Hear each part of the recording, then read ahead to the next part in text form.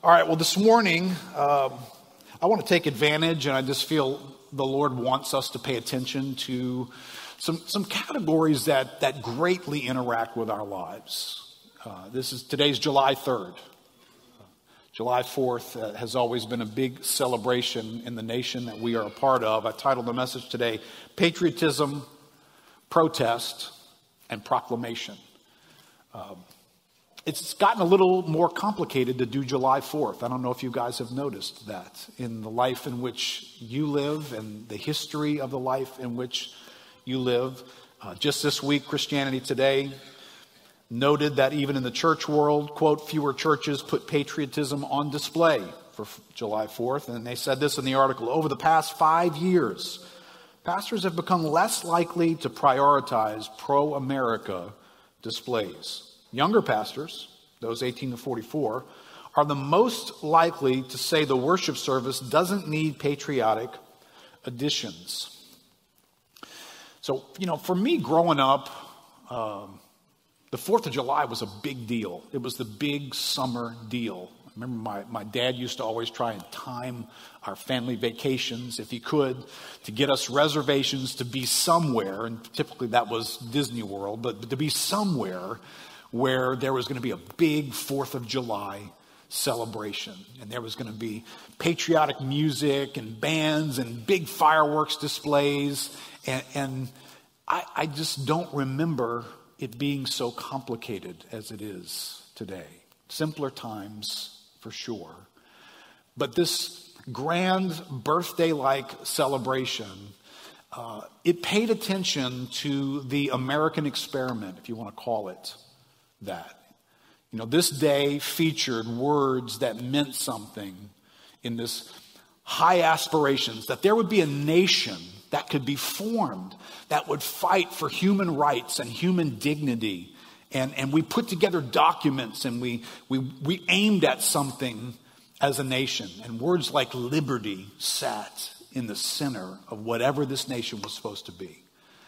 But these are high aspirations when you throw out words like, this is who we're going to be in 1776. One nation, under God, indivisible, with liberty and justice for all. We're so familiar with those words, but can you just strap on how challenging it is to pull that off? One nation. All right, some of you guys who are old enough, you got parents and grandparents who fought in World War II. My dad fought in World War II. I had relatives who fought in World War II. So I'm kind of a World War II devotee. Stuff will come on TV, and I watched something about the theater and the Japanese warfare aspects. The country feels a little different today than it did back when that generation was fighting World War II, doesn't it? I think you could stand and say one nation and you got one kind of response. Today, if you stand and say one nation, I don't know what kind of response you would have. Does it feel like one nation to you? Doesn't to me. Under God, in my lifetime, those words would perhaps need to be changed to away from God. One nation away from God.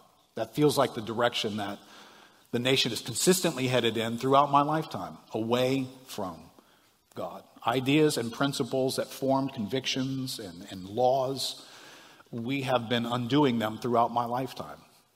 Apart from civil rights laws in my lifetime and the reversal of Roe versus Wade, I can't think of too many moments when the laws of our land were moving toward God, toward His principles, His truth, and a way of doing things. Indivisible. It feels pretty divided, doesn't it? And here's what's the shocking thing in our lifetime. It's divided even in settings that used to be famous for like-mindedness and everybody agreeing. You can't find undivided elements within families today. I can almost guarantee you Roe versus Wade overturning was a lightning rod for a bunch of families. Maybe within your family. Maybe you've got extended family, or maybe your siblings, mom and dad, children.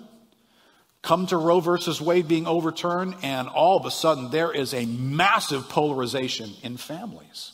We've just lived through the last couple of years the most polarizing time in the church. If there's any people on earth who should be like-minded and find it easy to agree with one another, we're all sitting right here in this room. But what a difficult time the church has had in the last couple of years, trying to be like-minded. It's hard to be indivisible. With liberty and justice for all, we said in 1776. Today, a portion of our population has promoted Juneteenth as perhaps even a replacement for July 4th, because they recognize something historically nobody can argue with. When you started in 1776, everybody wasn't free. And everybody wasn't getting justice. And Juneteenth stands up and says, hey, you know, there was a day when that justice thing and that liberty thing, it spread to everybody. Let's celebrate that day. Okay, that's a legitimate point. Over the last 100 years, women's suffrage, civil rights have stood on the ground and said, hey, that liberty thing, it's not working out for everybody exactly the same way. And that justice for all thing's not exactly working for everybody either. Which, by the way, no matter what side of the politics you may be on, Roe versus Wade interacts with a set of human beings that don't seem to be getting spoken up for in the equation. There's a lot about one set of people that Roe versus Wade affects. There's another set of people, they're boys and girls, they're male and female, who are unborn. And they were not getting liberty and justice over the last 50 years. The laws of our land prohibited freedom for that group. And justice was not being found by them. And then our modern setting has given way to something that I'm not sure what it's doing to justice today. Justice has meaning in Scripture. But you and I live in a day of verdict by mob. Trial by social media and cancel culture. The Bible was careful to promote ideas that if you are going to find someone guilty and then exert some form of punishment on that person, you had to follow a particular process, because human misdirection, human motives are all over the place. But today, you can be accused of something and the verdict is done rather quickly. It just takes the right social media platform and the right influencers to come out and say that person is guilty of that, and no process has happened. No investigation has taken place. And by the end of today, everybody needs to agree on whether that person's guilty, whether that group of people are guilty or not. So whatever America set out to be on July 4th, 1776, it's been having a hard time pulling it off. Now, most of us in this room have spent some time reading the Bible. Are you surprised that this has been hard to pull off? I mean, come on. I'm around a decent amount of Christians. I got to say, you puzzle me a lot. Because we're so shocked that the government does stuff that's weird, stupid, corrupt, wrong. Like we're shocked by it. It's like, when did you arrive on the planet? And have you read very far into this book? Because you can't get past the beginning. You can't get out of the first book. You can't get out of the introduction to the first book without realizing, oh, that thing you did on July 4th, you good luck. You're going to have your hands full. Right? It wasn't long when God created a world before an intrusion of evil came into that world, right? God created a world. The Garden of Eden is an incredible place. But there is this being that comes into the Garden of Eden. He has been here ever since. He is wicked and evil and powerful and influential. And he is in this world. He is called the God of this world. His forces are labeled as spiritual forces of wickedness. But they're forces because they move things. Principalities and powers. Right? Principality, those are like government officials. That's present in this world. And then he brought with him sin into this world. This corrupting presence, like a fungus, like a cancer, that the second it gets into a place, it travels everywhere. That's Genesis chapter 3. You haven't read far, right? That's Genesis chapter 3. And then what is in principle for all of humanity, Genesis chapter 4 stands up as, here's going to be an individual problem. There's a guy named Cain. He has a specific and direct conversation with God. One chapter after Genesis 3. This global phenomenon that's now in the human race is now going to go local. And this is what it sounds like in a local individual. Cain gets told in Genesis chapter 4. Cain, sin is crouching at the door. God tells him this. It's crouching at the door, Cain. And its desire is contrary to you.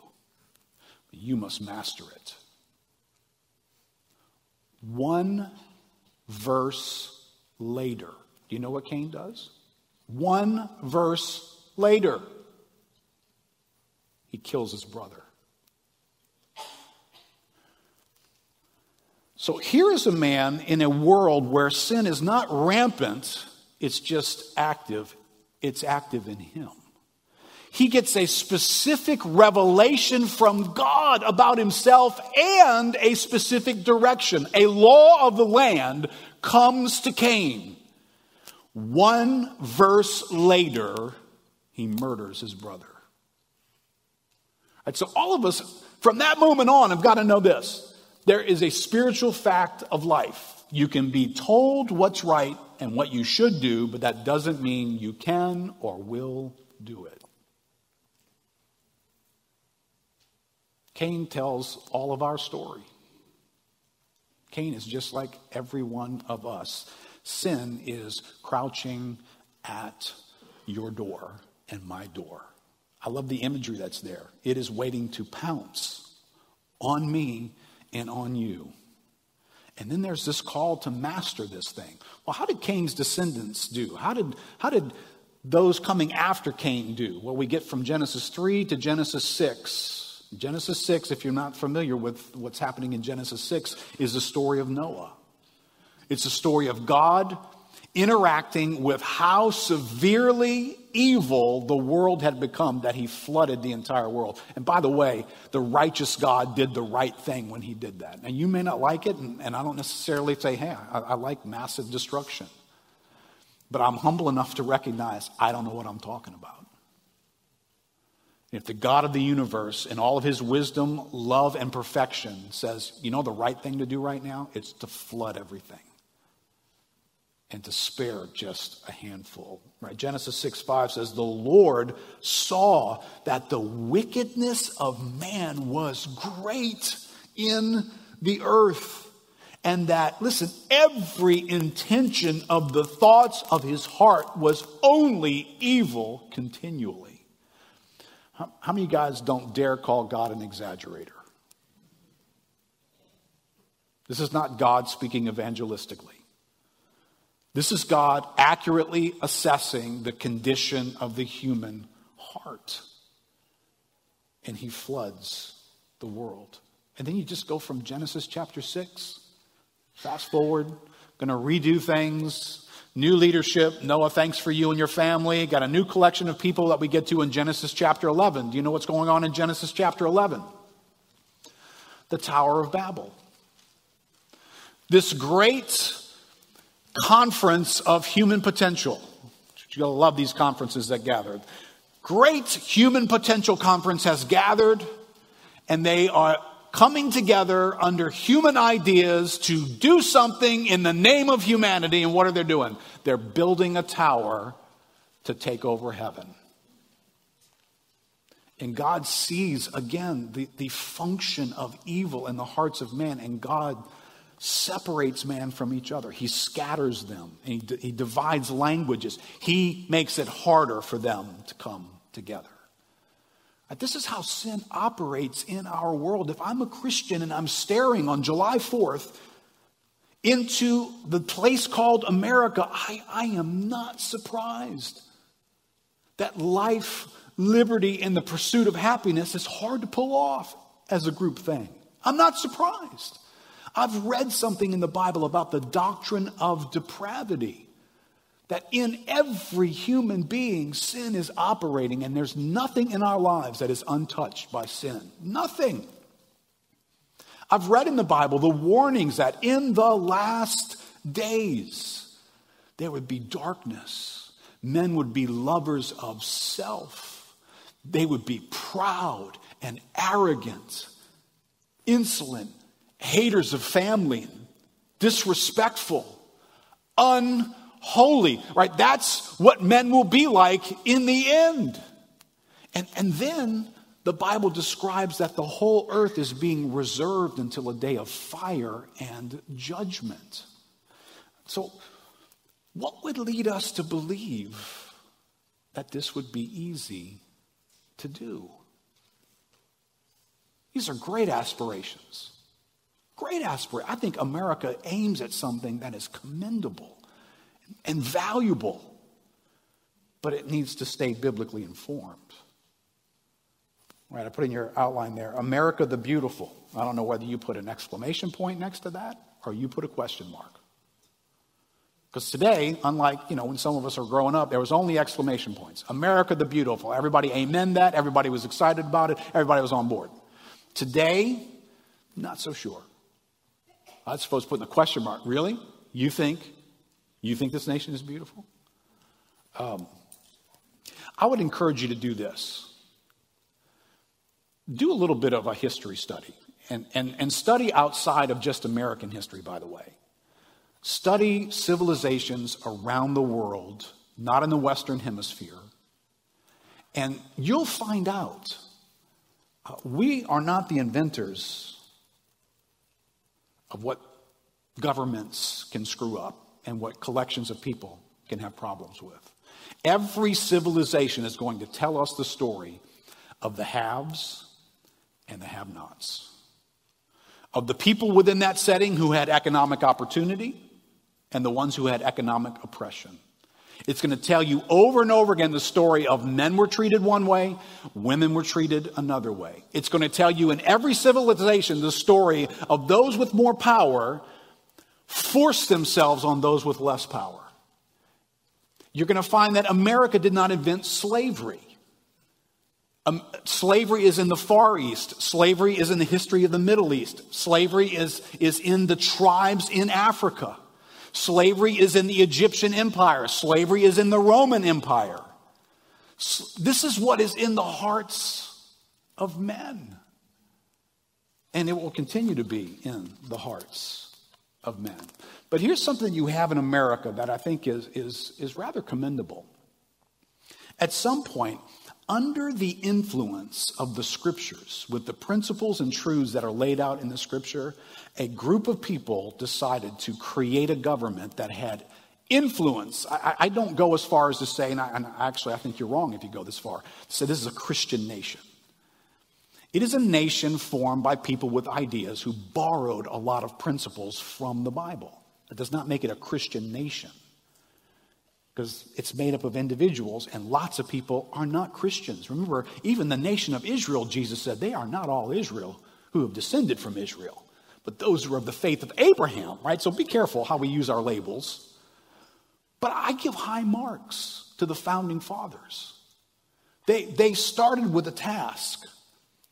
And what it seems as though they were very aware of, informed by Scripture, is that they were trying to stand up a system that was going to go to war with indwelling sin. That's what their system was going to do. And I think they did a great job. I think our government's formed on some really solid principles. Right? So the whole idea, why do you have 3 branches of government? Because the founding fathers recognized corruption is at work in the hearts of individuals. And if you don't create 3 branches that run check on each other, that corruption will run wild. And it will harm others and destroy folks. So we don't just want a king, but we do want people who can execute leadership. So we have the executive branch of government in our country. But we need people to be involved, and we need them to stay involved. So there's going to be a legislative branch that represents the people.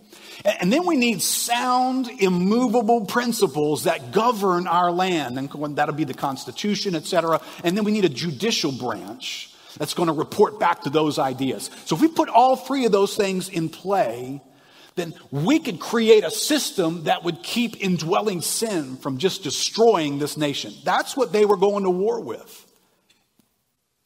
I think it's a pretty good system. I'd put our Constitution and our Bill of Rights up against just about any historic document.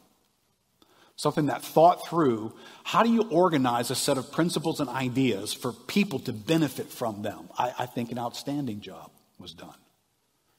The freedom of speech. The freedom of the press.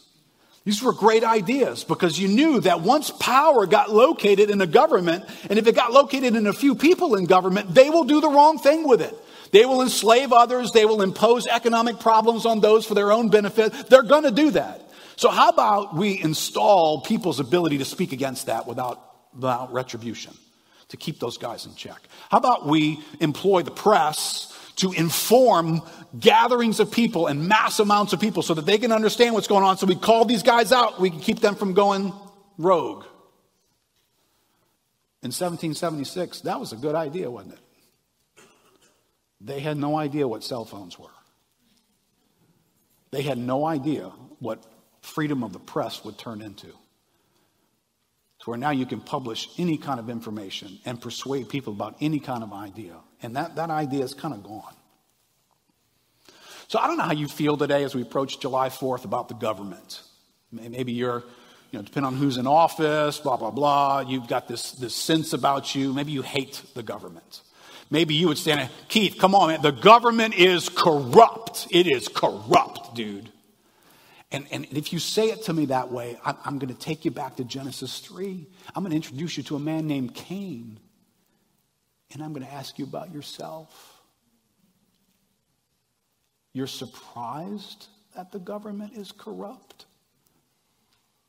Have you heard of the doctrine of depravity? Brother, everything is corrupt.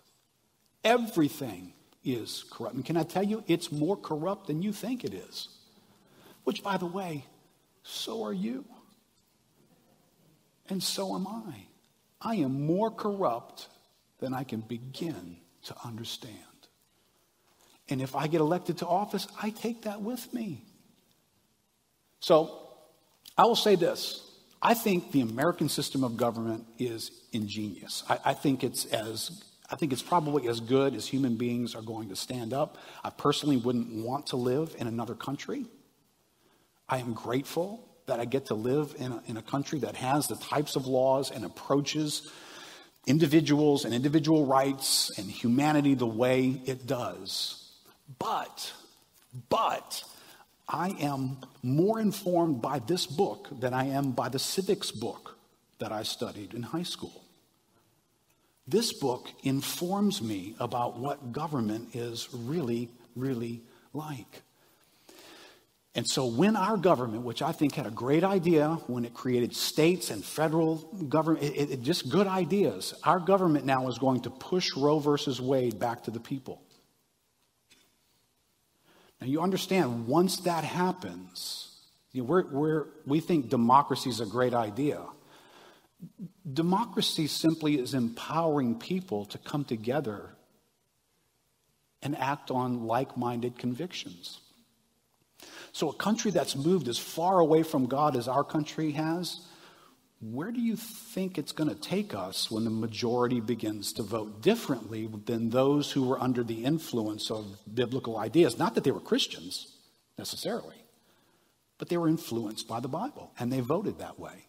What's going to happen when this country moves farther and farther away from God and you empower folks? At some point, individual interests and those in power is what's going to get protected at the expense of those who are weaker. And that's why you had Roe versus Wade to begin with. Because you had weak members of society who couldn't push back. Inconveniencing, making life difficult, other people who had more power. So we're not done with that issue. But how does that inform our moment, right?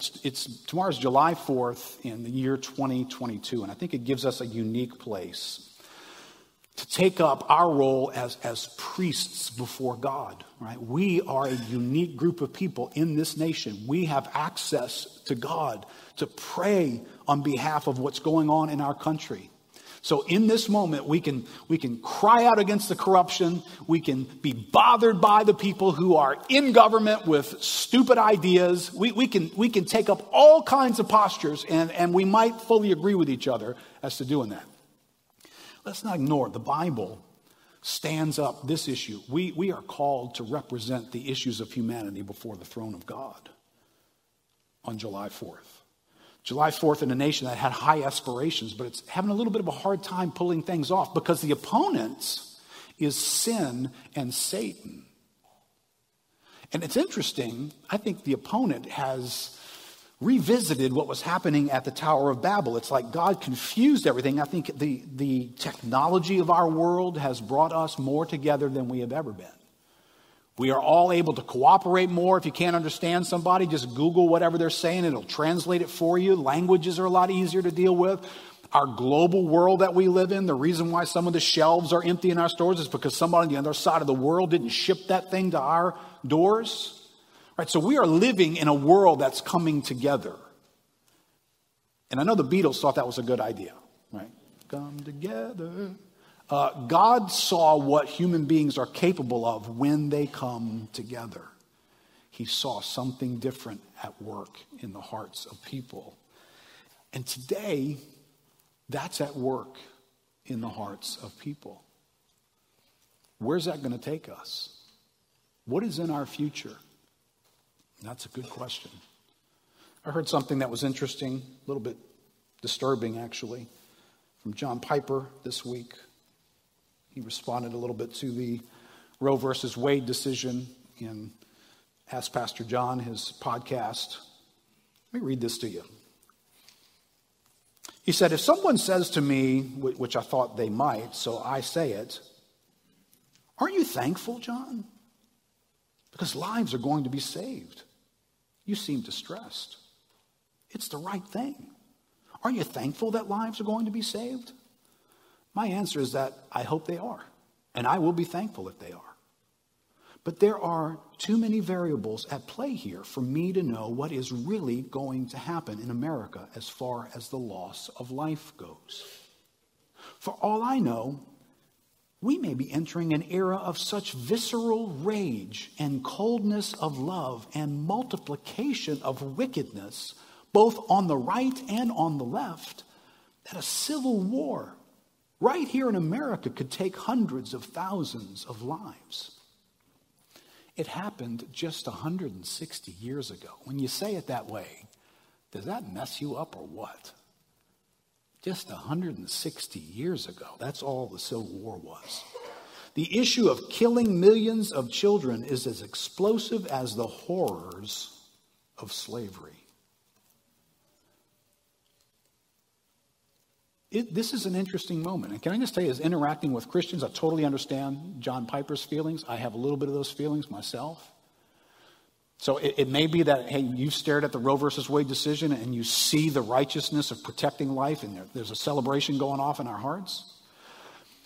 But you may be like many, many, many Christians staring into the landscape and sounding a little bit more like Mr. Piper here. Aren't you excited? Aren't you happy? You seem distressed. You seem concerned.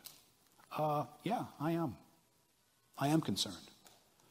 I am concerned for what's next in this country. And many around you, by the way, young Christians in particular, This polarizing thing, it lands in their life and it blows up their world.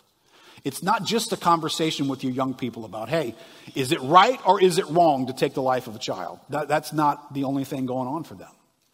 What's going on for them is they're about to lose friends over this, because there's going to be such a hostile, provoking environment that comes into our country in the coming months.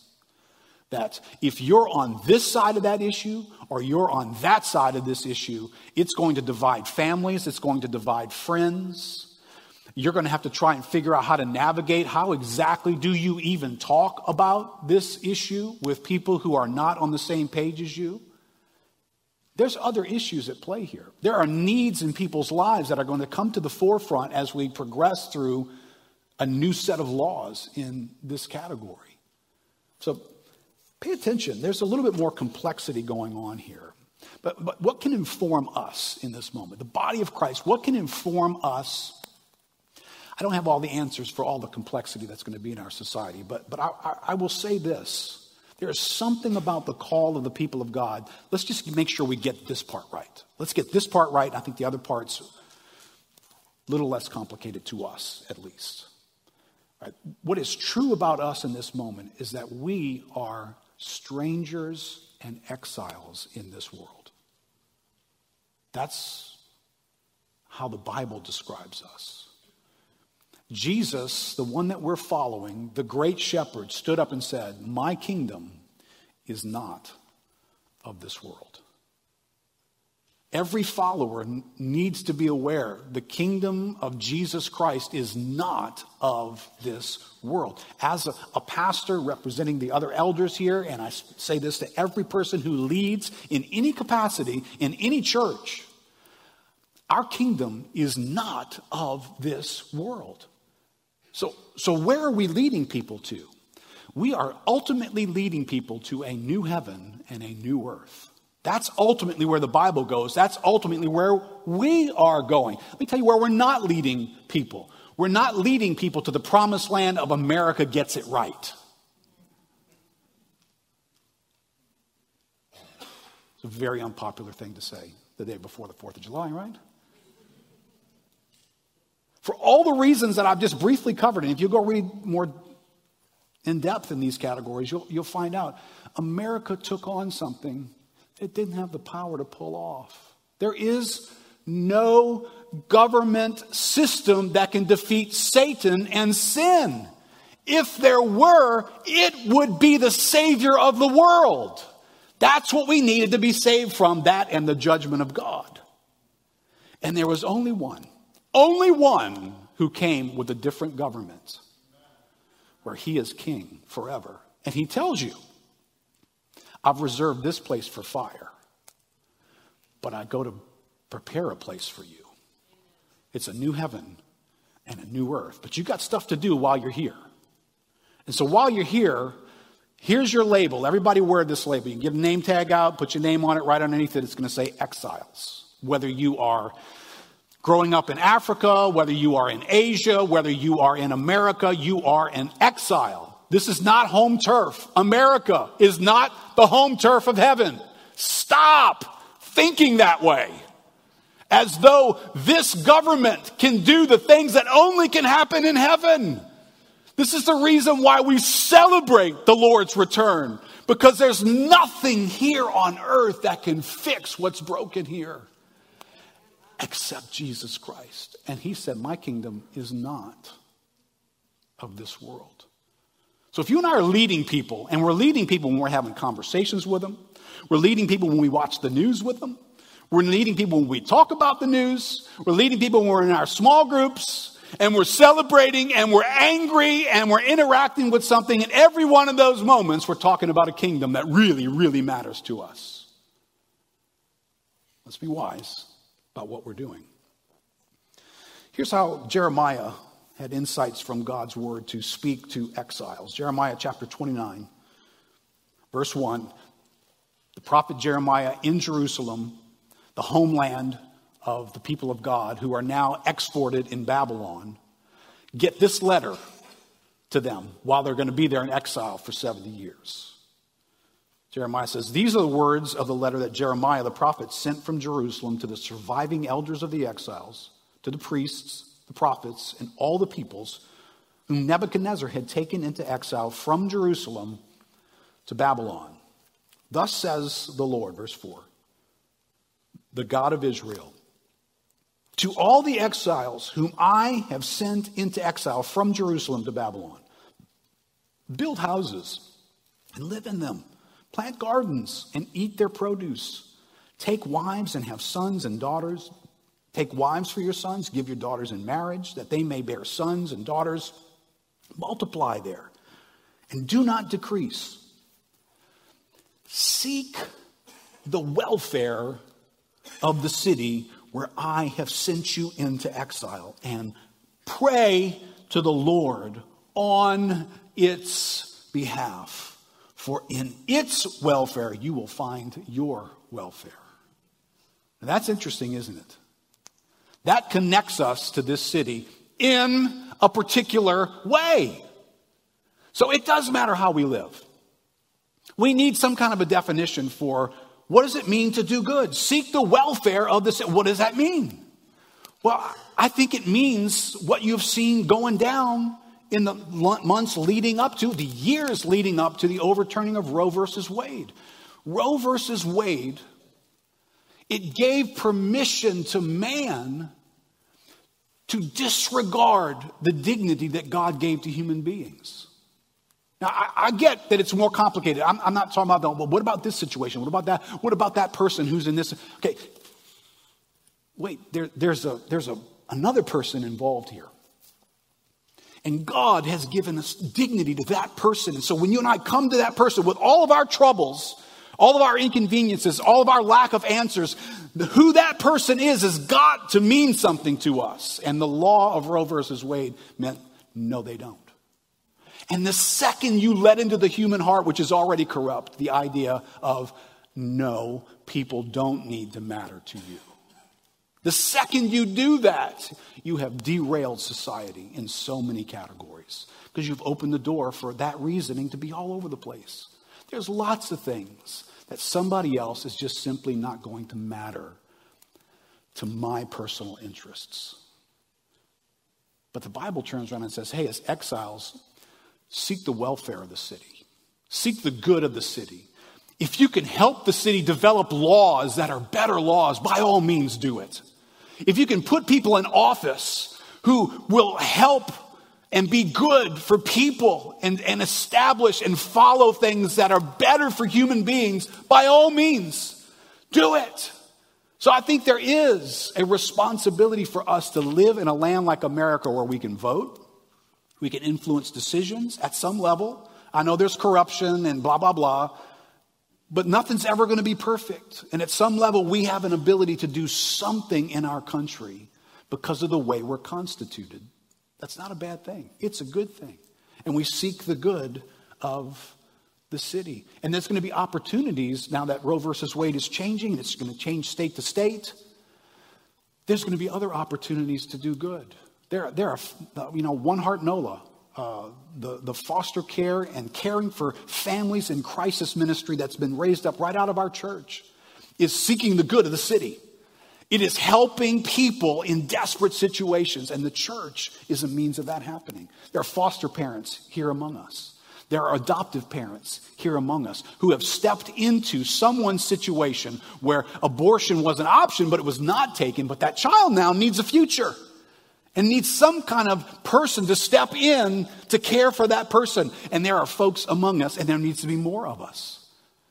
If we believe there's dignity in these lives, we're going to need to figure out a way to step into their need now and be a source of help to do good for the city. But then we're called to pray. Pray to the Lord on its behalf. When you and I pray, we don't just pray out of temporal things. God says no to a lot of stuff that's all about our temporary stuff. God says yes to things that are ultimate. When you and I pray, what exactly is our frame of mind as we pray for this city? We pray for the government of our nation. Let me give you this last passage. Seth, you can come back up here and we're going to pray in just a moment. 2 Peter chapter 3. Verse 7. These are sobering words. These are the words that need to inform whatever agenda you and I have in this world. Chapter 3, verse 7. The heavens and earth that now exist are stored up for fire, being kept until the day of judgment and destruction on the ungodly. Whatever you and I are building, whatever we're endeavoring to build, whatever governments we are standing up, whatever laws that are going to be passed, whatever businesses that we own, whatever we construct and houses that we live in, this is the world that we live in. The heavens and the earth that now exist are stored up for fire, being kept until the day of judgment. This earth and all that makes it up and every human decision has no other destination but a day of judgment. That's a fact. You and I are so busy investing in things. Don't ever lose sight of that fact. Some of us were so bothered and so upside down because something's not advancing that is in the ultimate sense going to be burned up before God makes it give way to a new heaven and a new earth. But do not overlook this one fact, beloved, that with the Lord, one day is as 1,000 years, and 1,000 years as one day. The Lord is not slow to fulfill his promise, as some count slowness, but he's patient toward you, not wishing that any should perish, but that all should become Republicans. But that all should reach repentance. What is God ultimately after? It's a verse we looked at last week, that times of refreshing come when we repent and turn to God. That's where it comes from. It comes from the presence of God. It doesn't come from policies. It doesn't come from platforms. It doesn't come from political structures. It comes from the presence of God. Oh, Christian, please hear, God is not on the ballot for anybody. Ideas are on the ballot, and some of them are good ideas that have been borrowed from the Bible, and I'm grateful for them, and I already said I would not want to live in another country. But God is not on the ballot. The person you're talking to, they don't need a new law. They need the God of the Bible. They need repentance in their life to turn to God so that God would come and be to them what they've always longed for him to be and need for him to be. And there's no hope that my interests personally will ever get eclipsed unless God comes and gives me a new heart on my way to a new heaven and a new earth. That's ultimately what governs our lives. Verse 10, he says, but the day of the Lord will come like a thief. And then the heavens will pass away with a roar. The heavenly bodies will be burned up and dissolved, and the earth and the works that are done on it will be exposed. Verse 11, since all these things are thus to be dissolved, what sort of people ought you to be in lives of holiness and godliness, waiting for and hastening the coming of the day of God, because of which the heavens will be set on fire and dissolved, and the heavenly bodies will melt as they burn? But according to his promise, we are waiting for what? A new heaven, a new earth, in which righteousness dwells. It dwells there. It lives there. It characterizes that setting. The founding fathers, the Supreme Court, it borrowed some ideas from the Bible, borrowed them, and it had a brush with righteousness when it undid Roe versus Wade. Righteousness does not dwell here. our government had a brush with righteousness. And it does that from time to time. And I'm grateful. I would happen to say, I think our government brushes with righteousness historically more than almost any other government I can think of. It brushes with righteousness. The source of that righteousness is when we get to a heavenly place where there's no sun or moon, because the light of his glory fills that place and he dwells among us, and righteousness is in the air you breathe. It's in everything you touch. It is who you are. It's what everything is. We are not in that place. Stop expecting to be in that place here.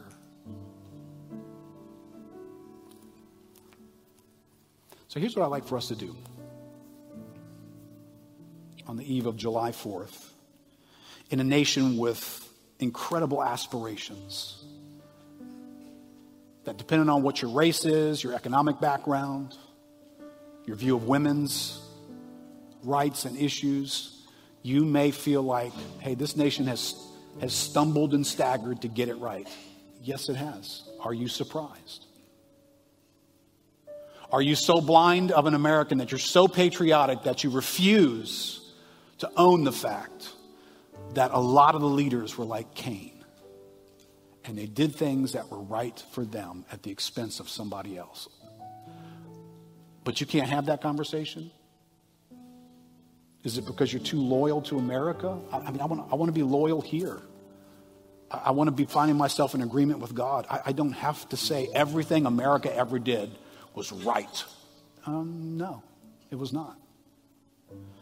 It was an attempt. An attempt much better than a lot of other countries. And by the way, why does everybody want to come here? Because it's better here than it is out there. Peter, I got that one in for you. He couldn't be here today. He's in some severe back pain.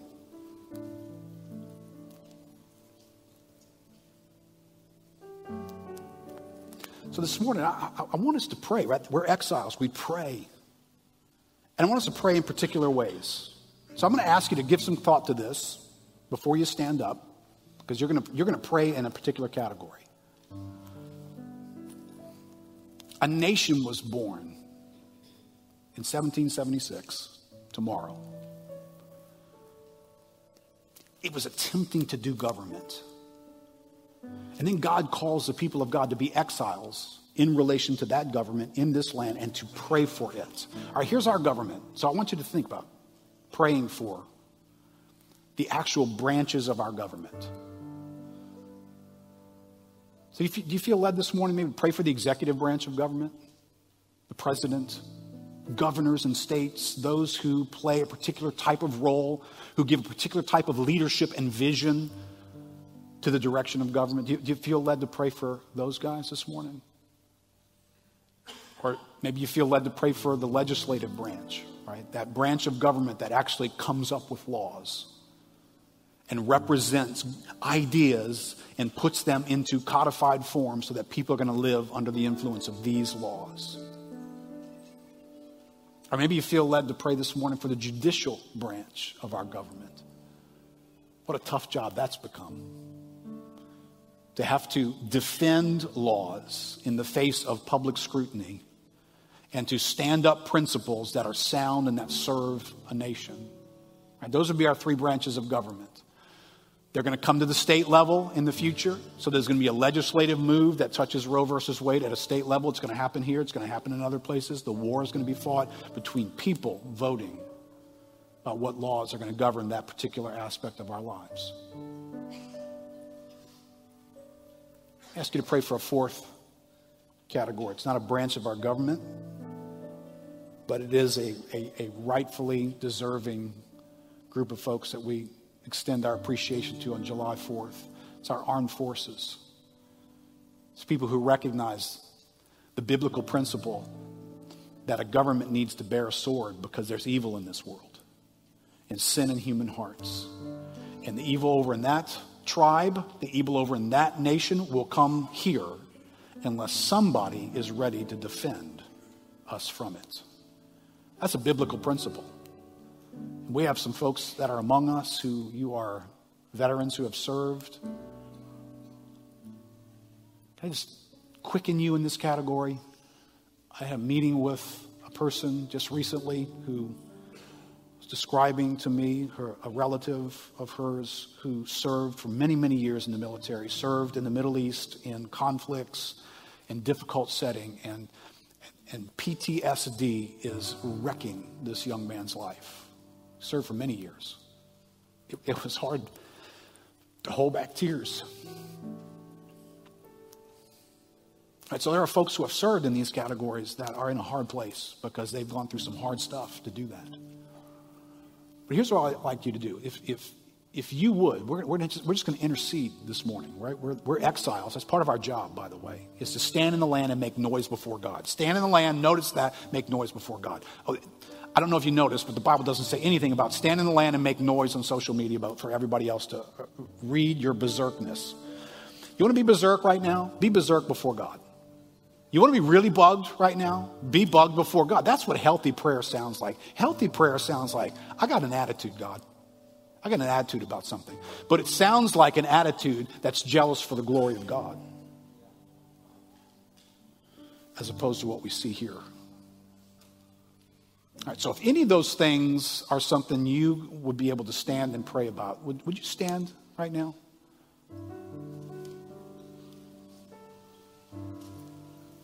Something that God's stirring in your heart. I'm not going to ask you to come forward. So some of you are like, I ain't standing. He's going to make me come stand with a microphone. No, God can hear you right where you are.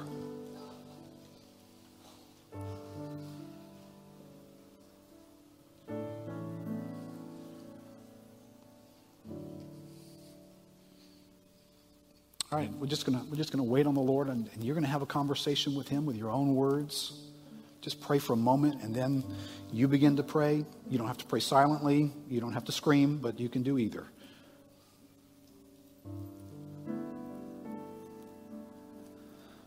Father, we are people by your sovereign providential planning chose for us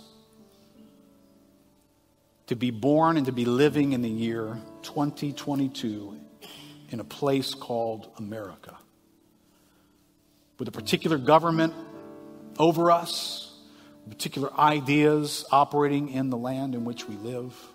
Tomorrow, Lord, marks a moment where we recognize its origins,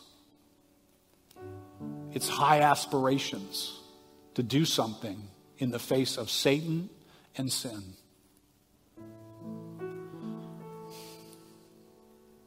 Lord, if we had read our Bibles and then gone to a meeting with some of these guys who were penning these ideas, we probably would have said, that ain't never going to work.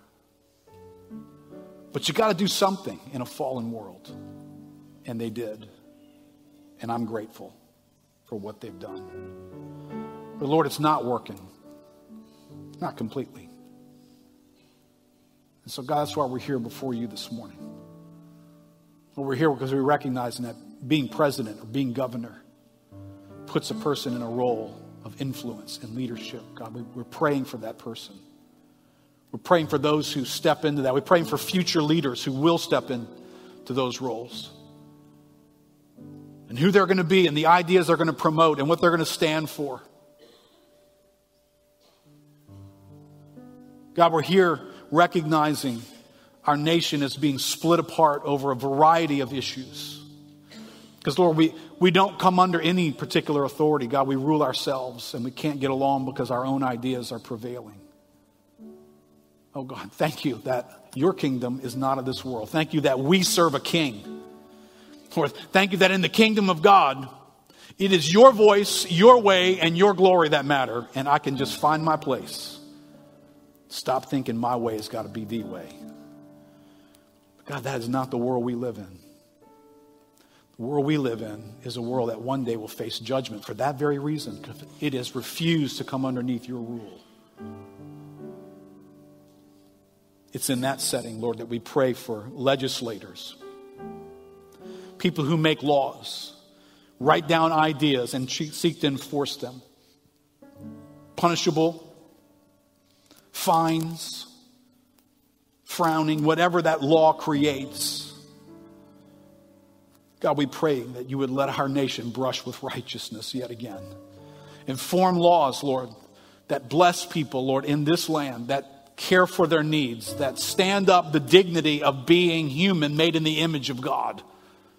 God, would you let laws come into our land? Lord, would you let legislature be filled with people who can think in those categories and who can execute those ideas and bring good laws into our fallen world. We pray for judges and those who rule in settings. Lord, every day we're hearing crime issues in our own city. Lord, we're hearing of a system that's trying to manage crime and punishment, laws and judicial settings. So Lord, it's not just a struggle at the Supreme Court level. There are judges in all kinds of places who are trying to manage the complexity of sin and Satan in this world. Lord, you said pray for kings and those who are in authority. God, we do. Because we know that it is impossible that they would be able to solve a war with sin and Satan. Lord, that's beyond their pay grade. But God, you could intervene. You could have mercy on us. Lord, you could awaken something in these folks' minds and in their hearts to where they make sound decisions that bring blessing and care into this country. God, we pray for those who are serving in the military and have served in the military. The sacrifices that they make to be there now, the sacrifices they have made, the impact it's had upon their lives. For some, physical, mental, emotional impacts on their lives. In order that freedom could be protected. This idea that human beings can possibly live a tranquil, peaceful life in this world.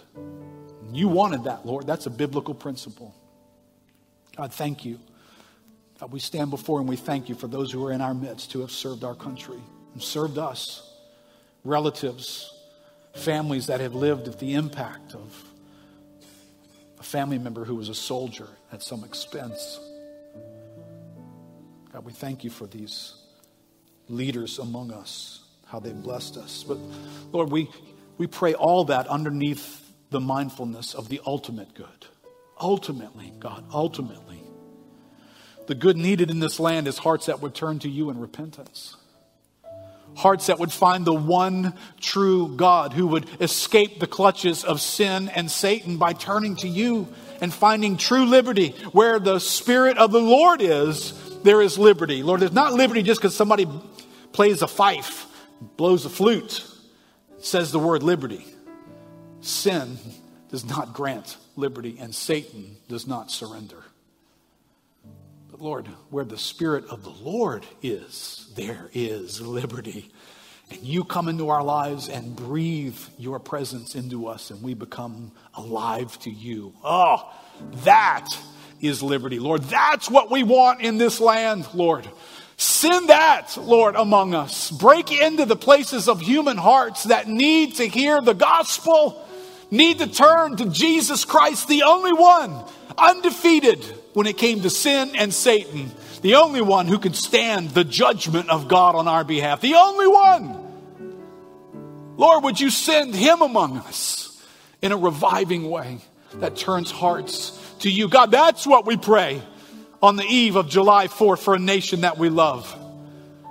God, be in our future in a reviving sense where individuals have found ultimate liberty. They have found you, Lord. God, this we ask.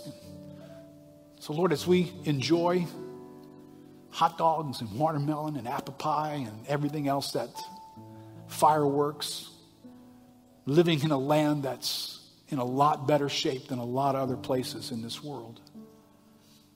Ultimately, Lord, ultimately, we keep you in mind, Lord. We pray this in Jesus' name. Amen. Amen. Happy 4th of July to you guys watching online as well. All right, don't forget there's lunch available. If you want to hear some more about South Asia and what's happening there, please join those guys for lunch. Also, if you need some prayer this morning, always available for folks to pray with you about whatever's happening in your life that you could just use God to intervene for you about?